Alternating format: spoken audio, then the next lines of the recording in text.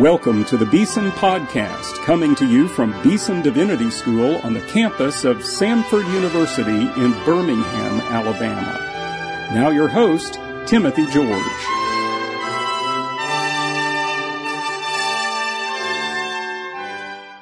Welcome to today's Beeson Podcast. This is that week in the month when we get to listen to a sermon, and today's sermon is a very special sermon. It's a unique sermon by Jonathan Bean. Jonathan and Carla Bean are graduates of Beeson Divinity School. They came to our school some years ago. We got to know them. We fell in love with both of them. And they were such wonderful students and exemplars of the gospel in so many ways. I remember, Dr. Smith, one time I had to lead a conference in Spain, in Sevilla, Spain, and I asked Jonathan and Carla to go with me, and they translated, they were organized, they were just wonderful helpers to me in so many ways. And they've served the cause of Christ in the field of global mission all over the world and done such fantastic things. In 2011, Jonathan was diagnosed with a brain tumor, and he now is in hospice care. And a few weeks ago, you and I had the privilege to visit with them and be at his bedside, pray with them, read the scriptures with them. Tell us about that visit. It was a visit in which I recognized that Jonathan's testimony of having faith in God during times of tranquility would sustain him during these times of turbulence. I was moved by what he said. In fact, this message in itself is a soliloquy. It's our opportunity to overhear him and to hear him talk to himself. Throughout the message, you'll hear him crying. You'll hear him pleading. You'll hear him saying, "I'm a dying man preaching to dying men," to quote Richard Baxter. I thought, Dean George, about the song "In Christ Alone" as I saw him, and as I reflected upon our visit, I thought about this. No guilt in life, no fear in death. This is the power of Christ in me. From life's first cry to final breath, Jesus demands my destiny. No power of hell, no scheme of man can ever pluck me from his hand till he returns or calls me home. Here in the power of Christ I stand. In this message, he marries evangelism with discipleship. It's a message about the authority of Scripture. And instead of going from verse to verse, he takes and incorporates these verses within the framework of scenes. Scene 1, God's patience in pursuing his will, gives us the verse. Scene 2, man's rebellion and rejection of God, gives us the verse. Scene 3, God's perfect plan accomplished. Scene 4, the urgency of repentance. And finally, scene 5, our role in God's redemption. It's Father's Day. He honors his father and tells us, in fact, in essence, that the three things his father taught him was to invest himself in things that are eternal, in his word, in other people, and in those things that can never pass away. This is a moving message. My heart and head were both informed and inspired. You know, Jonathan has been on the staff of the church at Brook Hills since 2009. That's where this sermon was preached on Father's Day this past summer. Let's go to that great church and listen to our dear friend, Jonathan Bean, as he proclaims God's Word.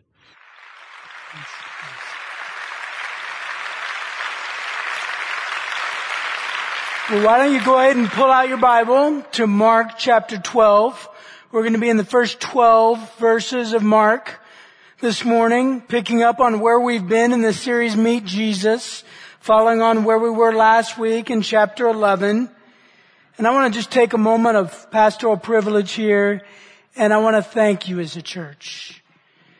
You guys have cared so very well for me and my family, especially over the last 6 months where we've been kind of pulled into crisis mode with chemotherapy and radiation and all of those things combined.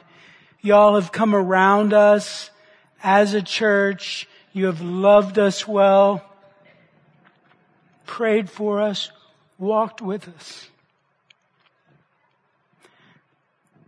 And by your love for one another, you're an example of Christ to the world. Because people are watching. And they have seen you care. And I know that's not just true in our lives. I've seen that played out in many other people's lives as they walk through difficult, hard circumstances. And you have been a people that have come around and demonstrated true biblical community and biblical care. Thank you. Thank you. Let's continue to be that people that God is crafting us to be. Thank you for what God is doing in your lives. Also, having served now over 8 years as a pastor here, I want to affirm something else I see in you. And I think all the other pastors would agree. You are a people that want to know and obey the Word of God. What an incredible thing. Not just to people that want information about the Word, not just to people that want to check some boxes of religious activity. No, you want to know the Word and you want to obey the Word. It's such a privilege to be a part of pastoring a people that want to know the Word, where we sit week in and week out under the Word. No matter who is preaching, we are here to hear from the Word of God, and we are here to receive from God. So we know who we are and who He is. So let's read the text this morning again, Mark chapter 12, verses 1 through 12. Let me read it. And He, being Jesus, began to speak to them in parables. A man planted a vineyard and put a fence around it and dug a pit for the winepress and built a tower and leased it to tenants and went into another country. When the season came, he sent a servant to the tenants to get from them some of the fruit of the vineyard. And they took him and beat him and sent him away empty-handed. Again, he sent to them another servant, and they struck him on the head and treated him shamefully. And he sent another, and they killed him. And so with many others. And some they beat, and some they killed. He still had one other, a beloved son. Finally, he sent him to them saying, they will respect my son. But those tenants said to one another, this is the heir. Come, let us kill him, and the inheritance will be ours. And they took him and killed him and threw him out of the vineyard. What will the owner of the vineyard do? He will come and destroy the tenants and give the vineyard to others.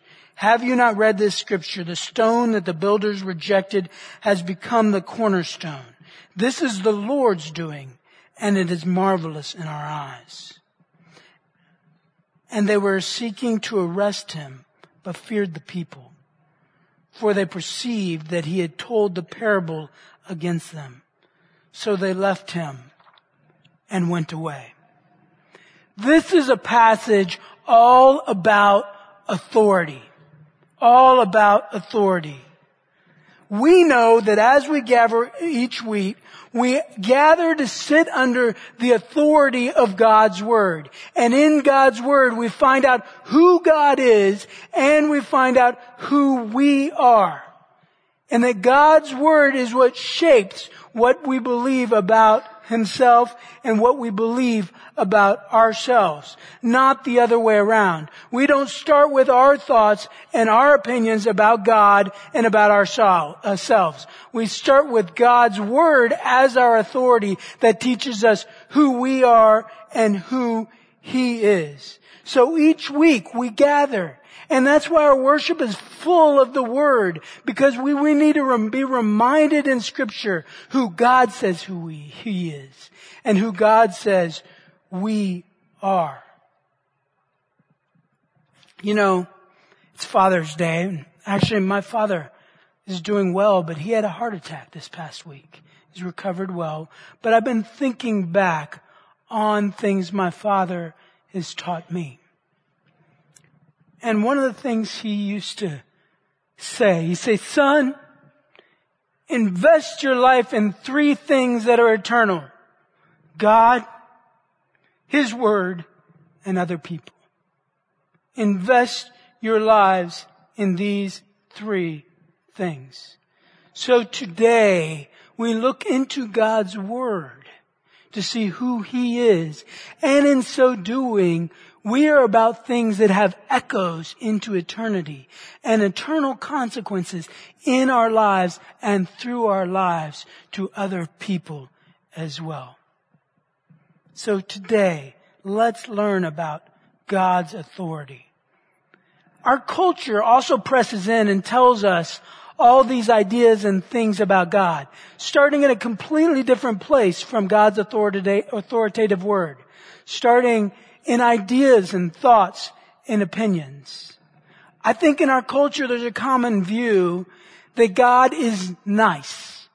He's some kind of a grandfather in the sky that's just handing out Werther's originals, you know? Or He's Santa Claus that we go to when we want to get a gift, right? And we dumb down a picture of who God is. Another myth in our culture about God is that God is whoever we want Him to be. And so whatever we think, whatever we subjectively think about God is who God is. And effectively what we're doing is just creating a God in our own image, not the true God. And it's wonder why our culture gets all mixed up. A third idea in our culture about God is that God is popular and that everybody will like Him. I think we'll be surprised to find in this text, as God reveals who He is and His authority, that that's absolutely not the case. People don't like it. And He's not popular. Why is this? Ultimately, because we want to be in authority. We want to be in control. We all have issues with authority, don't we? Just look back across your life. Not just when you were a child, you still have issues of authority. We would much prefer just to have some controllables, some outward religious actions that we could take, some boxes to check, especially in this cultural Christian context in Birmingham, Alabama. I did this, therefore I'm good. I went to church, I'm good. Why? Because that keeps us in control of our lives and it keeps us in control of God versus having to thrust all of our hope, all of our expectations on Christ and trust and submit to His ultimate authority and rule in our lives. So this issue of authority is not foreign to us. This issue of authority is not outside us. This issue of authority is right inside of us. So we have to grapple with this text and this issue of authority and authority revealed this morning. All right. Let's put this passage in its context. Context is so important when we study a passage of Scripture because this comes right in the middle of the showdown in the temple between the Jerusalem authorities and leaders and Jesus and His authority. Remember last week in the study in chapter 11, we have the triumphal entry of Jesus, people singing Hosanna coming in. Matt talked about the fig tree sandwich last week, talked about how Jesus curses the fig tree, goes up, cleanses the temple, goes back out, and explains what's going on with the fig tree. So this is in the middle of this big showdown between the religious leaders and Jesus. And now in this passage, we're back up on the Temple Mount. Back up, probably in Solomon's portico, for sure surrounded by a big crowd of people. and the Jewish religious authorities and Jesus' leaders, probably standing in Solomon's portico underneath the 40-foot columns, looking out across the Kidron Valley that dips out underneath with the Mount of Olives off in the distance. The temple sitting behind. Quite a setting for Jesus to tell a story about his authority. So let's set this up.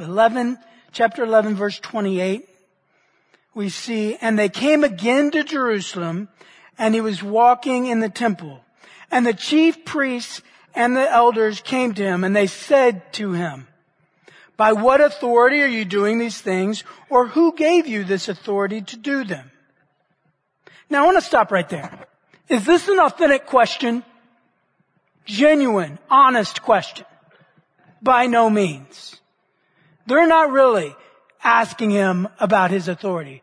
They are in effect saying, we are the authority. We are the Jewish leaders. How is it that you're preaching and teaching and cleansing the temple and saying these outlandish things? Who do you think you are, Jesus? So it's all about authority. And I love the way Jesus does this. It's beautiful to see what he does here. He doesn't turn around and argue with them. He tells them a story.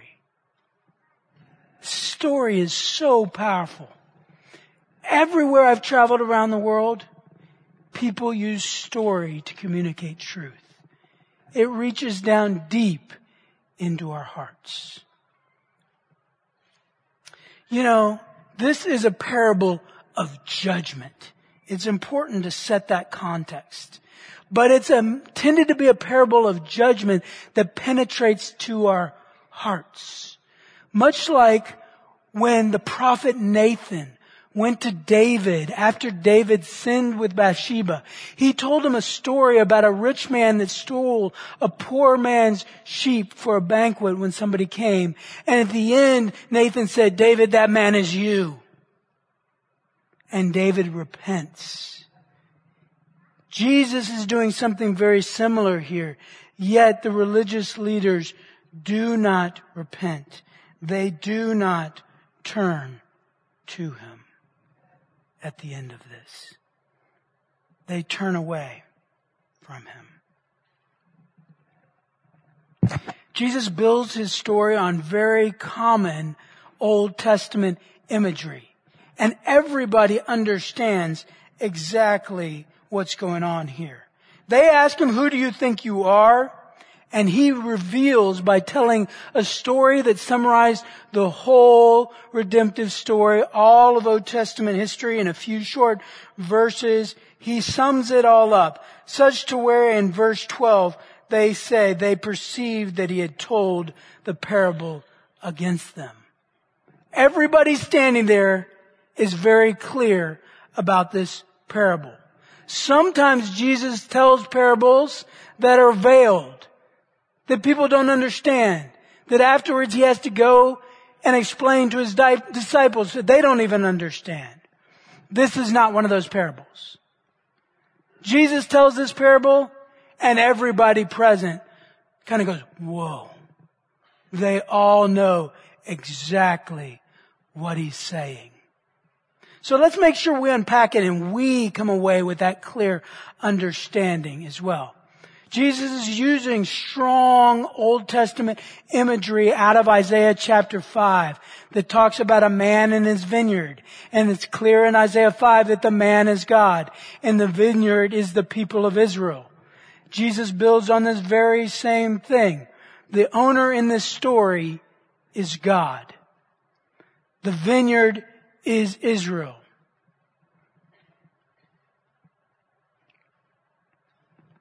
The tenants are the leaders of Israel. The servants are the Old Testament prophets. And the Son is Jesus Christ. we need to start by thinking how this story applies to us. We need to ask, who do you identify with in this story? Who do you identify with? You know, the first hearers, these Jerusalem leaders, probably when they first began to hear this story, at the beginning they probably identified with the owner. These are the wealthy landlords of Israel who had had to work things out with unrighteous tenants. And so they're automatically inclined to be there. But Jesus tells the story so masterfully and turns it around to where they see who they are. Throughout church history, as different commentators have talked about this passage, often the church has only seen application of this passage in Israel's rejection of Jesus as the Son. And only thought, that was just something applied back there. But to accurately apply this parable to our lives today and feel the weight of this parable of judgment, we have to remember that you and I today, are the unrighteous tenants. We are the Jerusalem leaders. We need to feel the weight of judgment in this passage. The story breaks down into what we're going to look at 5 scenes in the story. The first scene in verses 1 and 2, we see God's patient pursuit of His people.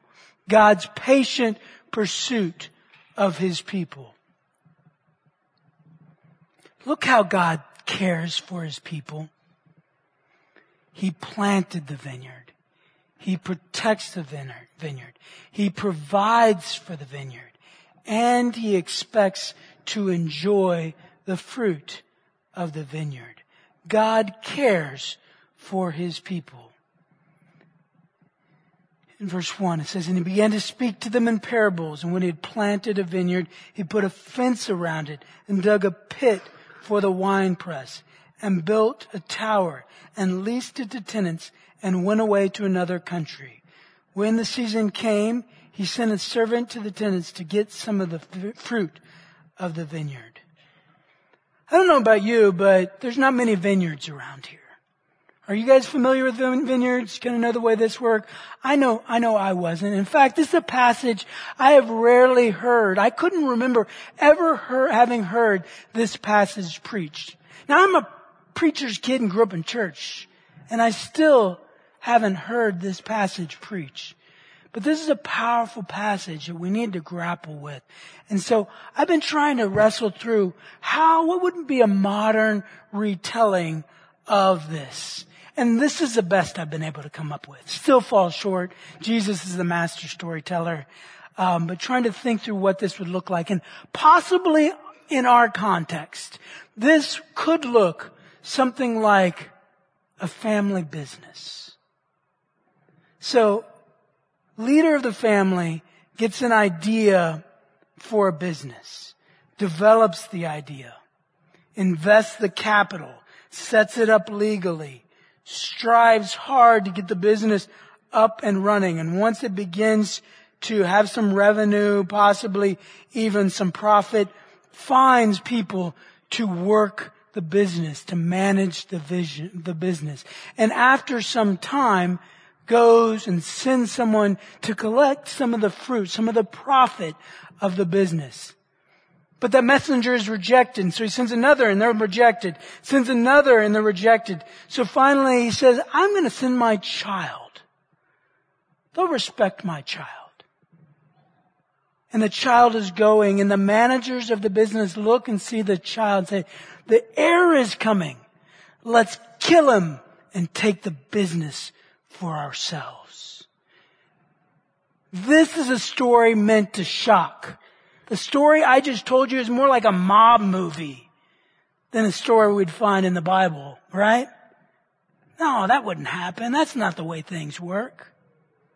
It is meant to grab our attention and see how unrighteous these tenants are. In ancient Israel, between a fourth and half of the fruit of the vineyard was supposed to go back to the owner. But these tenants are not only content living off of the vineyard, they want to seize the vineyard for themselves. They want to be the owner of the vineyard. And this is a perfect picture of Israel's relationship to God. But we see God's patient pursuit of His people. In 2 Peter 3:9, it teaches that God is patient toward us, not wishing that any should perish, but that all may reach repentance. Aren't you thankful for God's patience and His pursuit in your life? Think back across your life. I know I can look back and see God patiently pursuing me time and again in ways that I didn't deserve. Him sending people and circumstances into my life to call me back to Him. And I know that you share similar stories as well. God is patient with us and He pursues us. Do not forget God's past faithfulness in your life in the midst of your present circumstances. You may be going through all kinds of hardship, but remember, God's faithfulness to you in the past is a sign of His future and present faithfulness to you now. Psalm 100 verse 5 has been so key on the journey that we've been walking on over the last few years. For God is good. Never forget that, brother and sister. God is good. God is good. His steadfast love endures forever, and His faithfulness to all generations. Do not forget God's patient pursuit of you and His loving kindness. Yet this moves into scene 2, where we see man's relentless rejection of God. Man's relentless rejection of God. And they took him and they beat him. And they sent him away empty-handed. And again he sent them another servant.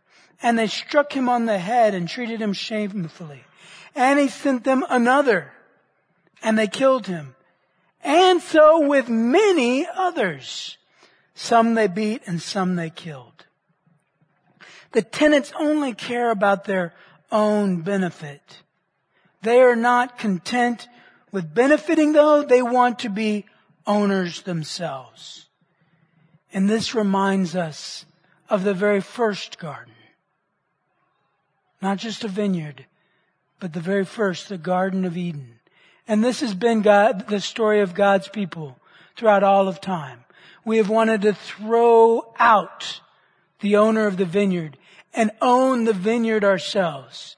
God set us up in the Garden of Eden perfectly. Yet we were not content to follow His rule. Man has never wanted to submit to God's authority, but has always wanted to be the owner himself. Many servants He sent. Constant rejection.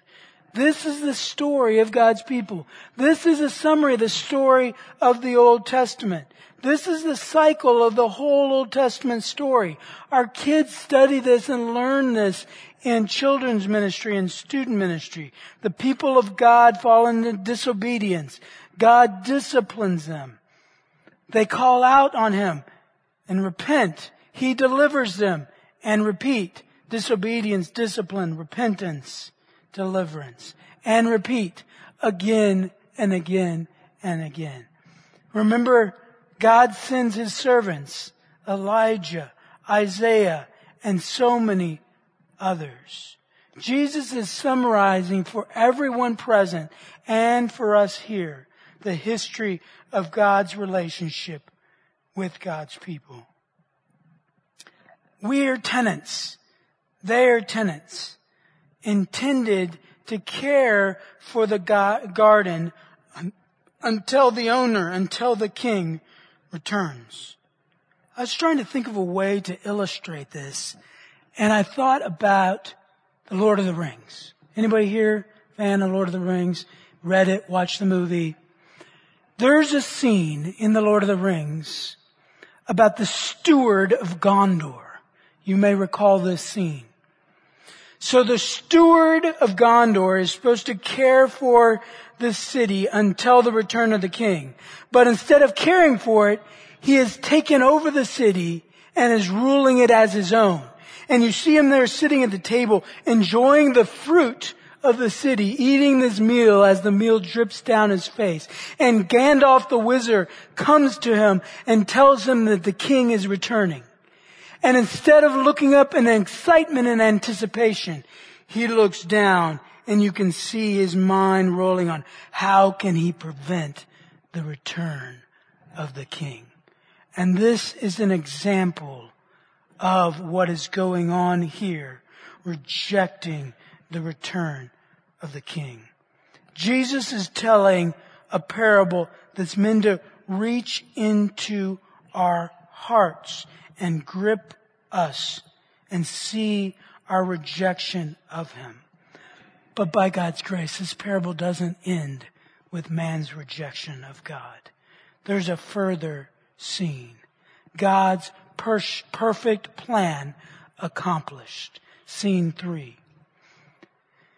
And still he had another, a beloved son, he sent to them. They will respect my son. But those tenants said to one another, this is the heir. Come, let us kill him, and the inheritance will be ours. And they took him and they killed him and threw him out of the vineyard. Have you not read this scripture?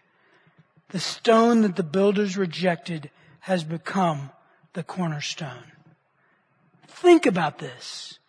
Right there, standing before them, Jesus is prophesying to them what they are about to go and do. Think about the grace and mercy of that. Again, a further opportunity to turn. He is prophesying his rejection, and he is also proclaiming in his quotation of Psalm 118 who he is, that he is the Messiah. The quote out of Psalm 118 about him becoming the chief cornerstone is linked to all the messianic titles that Jesus is given in the triumphal entry. And it's unmistakable that he is telling them in this parable his identity. And he is answering their question that they originally asked about authority. And he is affirming to them, I am the Son of God. I am the Messiah. Meet Jesus, God in the flesh. I am the keystone that holds the eternal temple of God together. It is constructed and held together in Christ. So we see him proclaiming who he is. He is also prophesying his rejection, but his ultimate exaltation, and telling them who he is. And he's doing all of this standing right in front of the temple, the old stone physical temple. Knowing that God has accomplished his perfect plan of salvation, and he has accomplished that plan despite rejection, humiliation, and suffering, is incredibly encouraging to all of us when we realize that he is accomplishing his perfect plan in each one of our lives, no matter what we're currently walking through. Think about that. You may feel like you are the last straw in your marriage.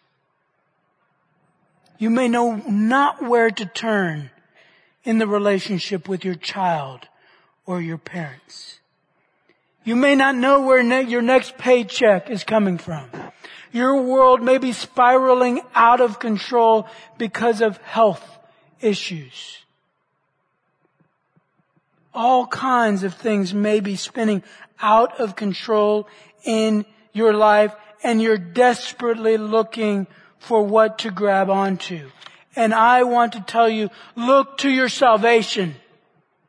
Look to God. The same one that accomplished your salvation has not left you and will not ever leave you. He is with you. He will not abandon you. God specializes in bringing life out of ashes. This is what He does with His Son, Jesus Christ, to accomplish our salvation. And He does this again and again, brothers and sisters. In the middle of our circumstances, trust Him. He is faithful. He will give you the strength to step forward in faith. That doesn't mean it's going to be easy, by no means. But God is strong. He is your rock. The parable of the vineyard, the parable of the tenants, is filled with a profound sense of God's sovereign control over all things in the universe, all things in our lives as well. The big big things, right down to the very specific items on your agenda Monday morning. God is sovereign, in control. He cares and He is active in our lives. Never forget it. This is what the Word of God shows us and teaches us about who He is and who we are. In the story of Nathan and David, remember David repented. These leaders, as we already talked about, did not repent. They hardened their heart. And I want to call us not to do the same. Do not turn away and harden your heart as they did. This is often when we're confronted with the authority of God.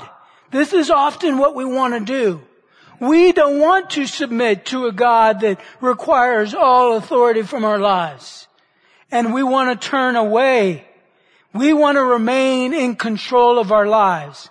And often we want to kill God out of our lives. Don't do it.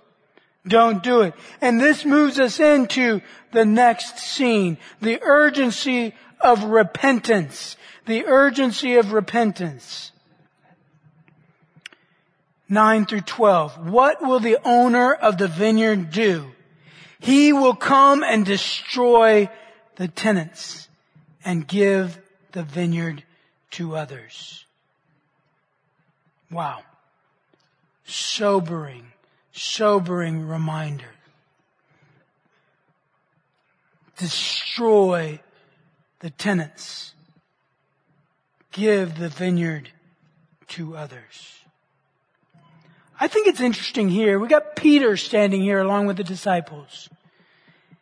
And a few months later, Peter is arrested by this same group of religious leaders for healing someone. And he's brought in front of them and he's asked a very similar question. By whose authority did you do this?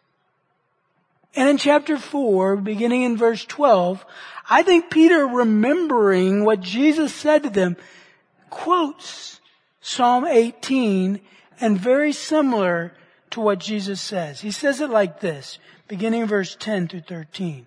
Peter, to these very similar leaders, he says, let it be known to all of you and to all the people of Israel that by the name of Jesus Christ of Nazareth, by the name, under the authority of Jesus Christ of Nazareth, whom you crucified, whom God raised from the dead, by Him this man is standing before you well.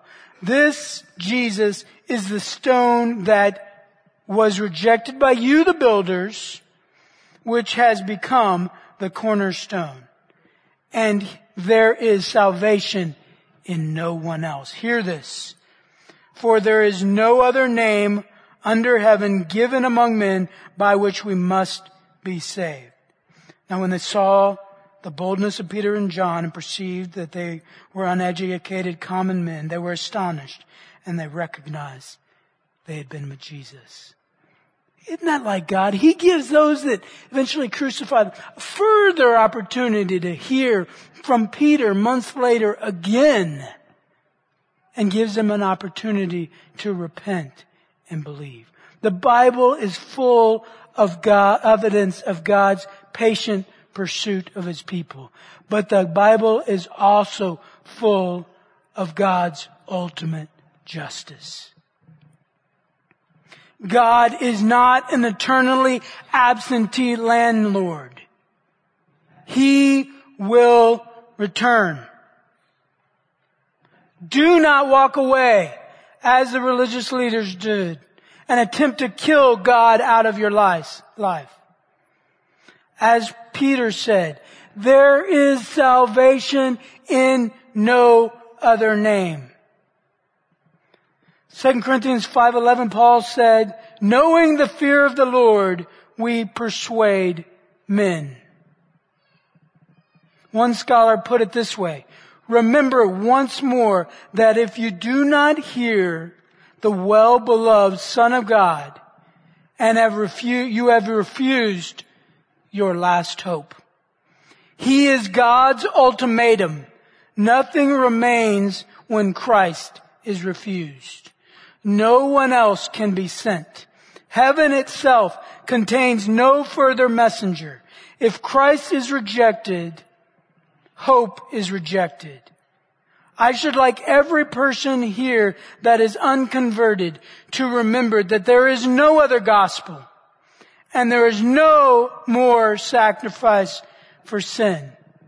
We live in a cutthroat world. And we look around and we think often there is no justice, no accountability. Everybody's getting away with it. Not true.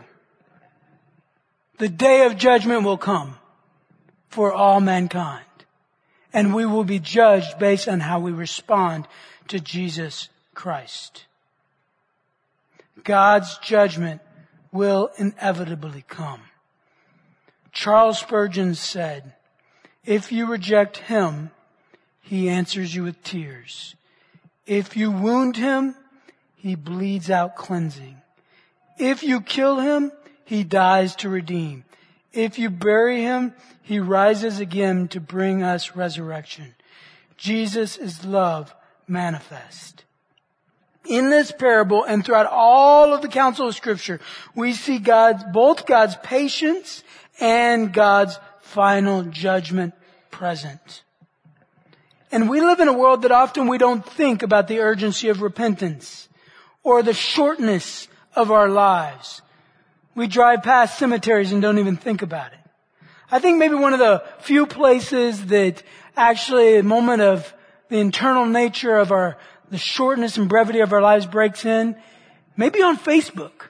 You guys might think this is a little funny, but just about every day somebody posts a picture and they're like, look at little Billy. This is when he was 6. Man, I can't believe how quick time flies. That's a moment, a window in that eternity breaks into our everyday lives and reminds us life is short. Life is short. It is fleeting. It is here today, gone tomorrow. As a dying man, preaching to dying men and women, boys and girls. Don't miss the opportunity to turn in repentance and trust in Jesus Christ. If you are not a Christ follower, Jesus came and lived the perfect life that you could not live, so that He could die the perfect death to make amends for your sin and bring you back into right relationship with the Holy Father. And He is calling you to turn and put your faith in Him, to cast everything in your life upon hope in Him and what He has done, and to realize and submit to His rule and reign in your life. And in so doing, He will restore you to right relationship with the Father. And you will live in the way that you were designed to. A return to the garden, so to speak, where God reigns and rules and we serve Him as His people. If you are or claim to be a Christ follower, but know that you are not living in submission to His authority, you are in a very dangerous place, my friend.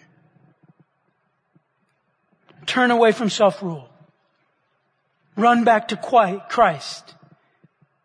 Think about His patience and kindness and love for you. And come back to Christ now. Submit to His authority and reign and rule. He is good. And His plans are perfect for your life. Do not turn away from Him today. Turn and repent. If God is doing this work in your life right now, there are countless people here that love to talk to you more about that. So many people. Reach out. Talk to somebody. Come up, talk to me or one of the other pastors afterwards. Go to this area, the access corner. Don't walk out of here rejecting Christ. God's grace. If you are here and hearing this right now, it is God's patient pursuit of you. Turn and trust in Him and talk to somebody. We'd love to walk with you on what that looks like. If you have honest questions, genuine questions, please. That's great. We'd love to talk to you about those as well. So turn and trust. And this moves us into the final scene. The final scene. Scene 5. Our role in God's redemptive story. Our role in God's redemptive story. I've been trying to think about what a picture of a good steward looks like. And I was reflecting back when we lived in Central Asia. So we worked as missionaries out in Central Asia. And when we lived there, we needed a place to live. And so we found a little house to live in. We bought it, all of $20,000. Carried a basket full of money into the bank to buy it and walked out with the deed to this house. And a couple of months later, we had to unexpectedly leave the country. So we had this house. We entrusted it to the care of a caregiver. And we left, not knowing when we'd be back. And about 7 months later, I had the opportunity to unexpectedly return. Nobody knew I was coming. Just showed up in the city after getting off an overnight train. What do you think the first thing I did? I went to check on my house. I went and there it's always a gate around the house. So I went and knocked on the gate. I didn't know if anybody would even be there. And immediately, the caretaker poked out his head, came and opened up the gate. As I walked in, I realized all the flowers were manicured. The lawn was cut. He had swept out the driveway. The leaves were raked. The house looked immaculate. We embraced. He said, "I'll be back in just a minute." And he ran inside of the house, quickly prepared tea, as was the custom. Got tea, ran back out, set up 2 folding chairs under the grapevine in the yard. And I sat down with him and we sat down and I had tea with the caretaker. Began to talk and ask him. And I realized through talking to him that he had done this every single day, faithfully awaiting.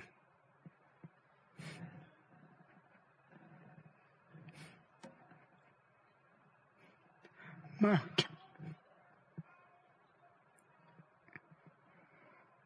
picture of a good and faithful steward awaiting the return of the King.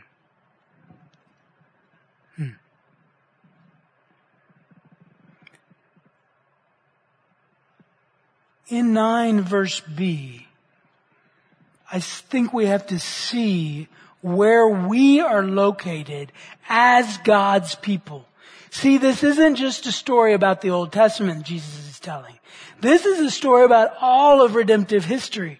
So we have to locate ourselves in the stories as well. And we have to realize that we are stewards of the gospel to others. We have to see our role in the redemptive story. So who are these others? Well, first of all, we are the others. Because this was about the gospel going from Israel to the Gentiles, and we are the Gentiles. But the mission impulse of this passage flows on beyond us to the others who have yet to hear about God's authority. So we are also caretakers of the gospel, meant to steward the gospel on to others who have yet to hear of God's authority, Jesus' supreme authority over all things. So the gospel doesn't stop with us, but flows on through us. Every week at the end of our gathering, we repeat the Great Commission. How does that begin? All what? Wow. Think about that. The very authority of Jesus given to us as He sends us out to continue to carry out His plan and His purposes in the world. We go with that very authority. We go out. Each week we are scattered and we are sent out as stewards of the gospel, to share the gospel, to make disciples in our families, in our neighborhoods, in our parks and places of play, in our workplaces, down in the urban parts of our city, wherever God takes us, in our neighborhoods, across the country, quite literally, as people go all over the country on business this very week from our country, and quite literally across the world as we send people out to the ends of the earth.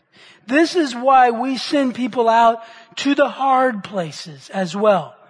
Not just to what's near us, but also to the ends of the earth.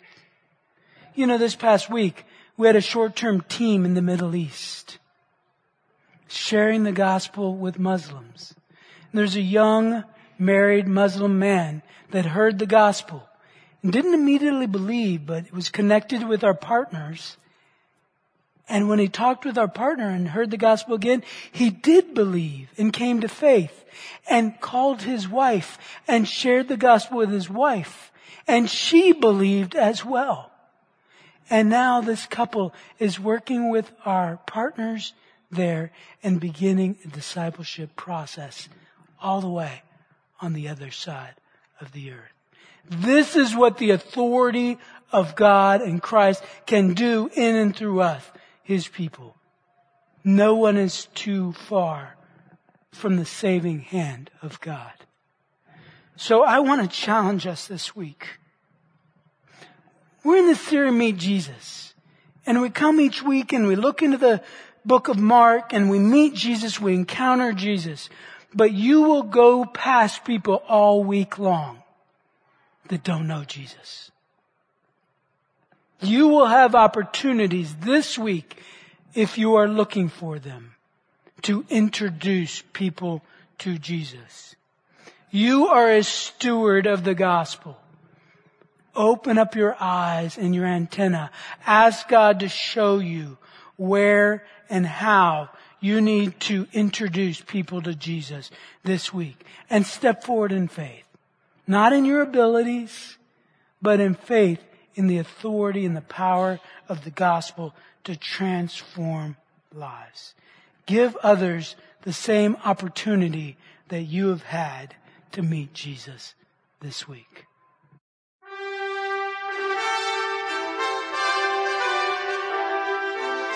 You've been listening to the Beeson Podcast with host Timothy George.